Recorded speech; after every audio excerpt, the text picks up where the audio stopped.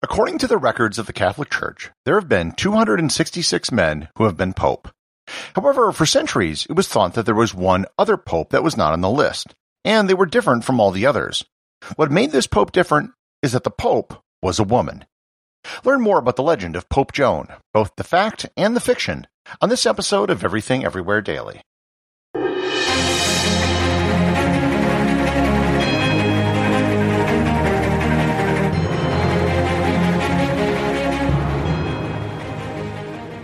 This episode is sponsored by Heaven Hill Bottled and Bond Bourbon. I recently had the chance to try Heaven Hill Bottled and Bond, and I can attest to its exceptional aromas with hints of caramel and vanilla intertwining with its oakiness, which provide a well-rounded flavor profile.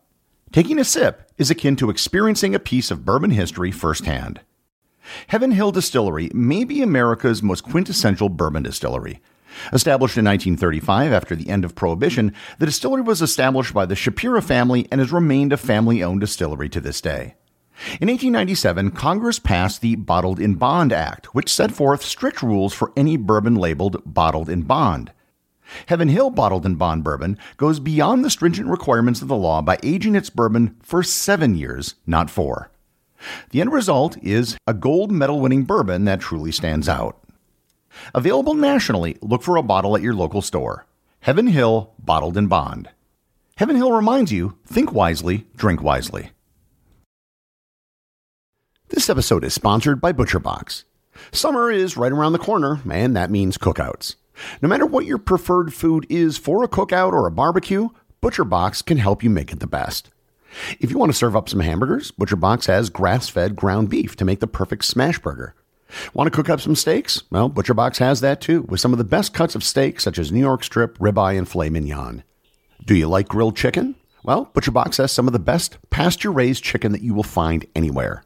And if you really want to wow people at your next cookout, you can try grilling some of their wild-caught salmon on a cedar plank. Sign up at butcherbox.com/daily and get a special deal.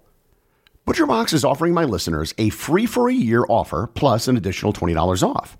You can choose salmon, chicken breasts, or steak tips free in every order for a year. Sign up today at butcherbox.com/daily and use code DAILY to choose your free-for-a-year offer, plus get $20 off your first order. Untangling the legend of Pope Joan is difficult because there are so many stories and many of them are conflicting.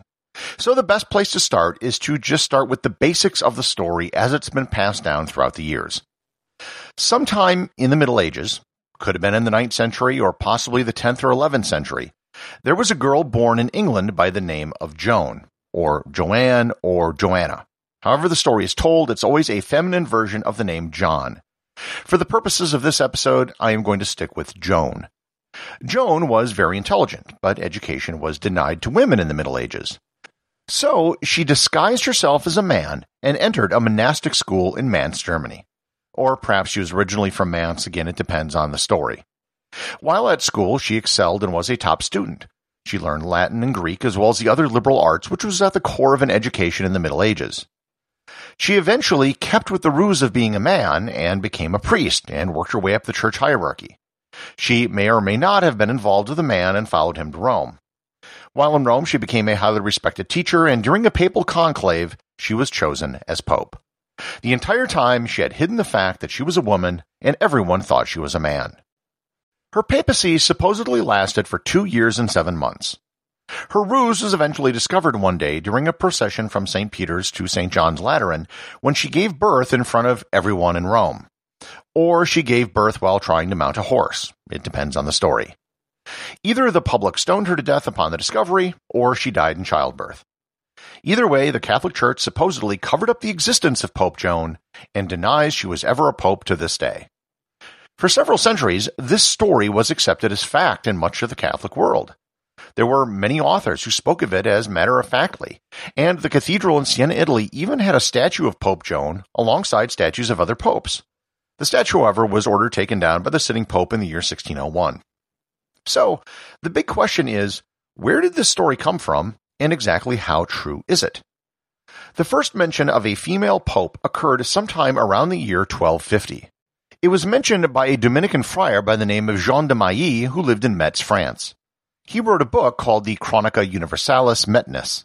In it, he wrote the following, quote, "Concerning a certain pope, or rather female pope, who is not set down in the list of popes or bishops of Rome because she was a woman, who disguised herself as a man and became, by her character and talents, a curial secretary, then a cardinal, and finally pope. One day, while mounting a horse, she gave birth to a child. Immediately, by Roman justice, she was bound by the feet to the horse's tail and dragged and stoned by the people for half a league. And where she died, there she was buried. And at the place it is written, Petre pater patrum, papice protio patrum, which means, O Peter, father of fathers, betray the childbearing woman pope." End quote. The events which he described supposedly took place around the year 1099, a full 150 years before he wrote it. It should also be noted that there is no name attached to the female pope that he described. There weren't a lot of books written back in the 13th century, and the monasteries were the primary centers of learning. Books would be copied and passed around to different monasteries. So it isn't surprising that the next several mentions of this also come from Dominican monks. The story was next told by a monk named Stephen of Bourbon in his book The 7 Gifts of the Holy Ghost, and then by another Dominican named Martin of Opava in his book Chronicon Pontificum et Imperatorum. Here is what he wrote in the late 13th century, and the embellishments he added to the story. Quote, "John Anglicus, born in Mance, was a pope for 2 years, 7 months, and 4 days, and died in Rome, after which there was a vacancy in the papacy of 1 month. It is claimed that this John was a woman, who as a girl who had been led to Athens dressed in the clothes of a man by a certain lover of hers. There she became proficient in a diversity of branches of knowledge until she had no equal, and afterwards in Rome she taught the liberal arts and had great masters amongst her students and audience. A high opinion of her life and learning arose in the city, and she was chosen for pope. While pope, however, she became pregnant by her companion. Through ignorance of the exact time when the birth was expected, she was delivered of a child while in procession from St. Peter's to the Lateran, in a lane once named Via Sacra, the Sacred Way, but now known as the Shunned Street, between the Colosseum and St. Clement's Church." End quote. In this telling of the story, the pope now has a name, her demise becomes different, and there are more details. In particular, he says that the pope was John VIII, which would have put it in the 9th century, sometime around the year 882, almost a full 200 years before the original story. The tale of Pope Joan kept getting spread over the years and throughout the Renaissance. One of the surprising things about how the story spread is how little resistance there was to it. Most people just accepted it as fact. There was even a rumor that after the election of a new pope, the cardinals would check under the robes of the new pope to make sure that they were male. Eventually, the church came out and publicly declared the story of the female pope to be false. Oddly enough, it was a Protestant historian who debunked the story. David Bondel, who was a French historian and preacher, realized that the story didn't fit. The gap between when the event supposedly took place and when the story first appears was over 350 years.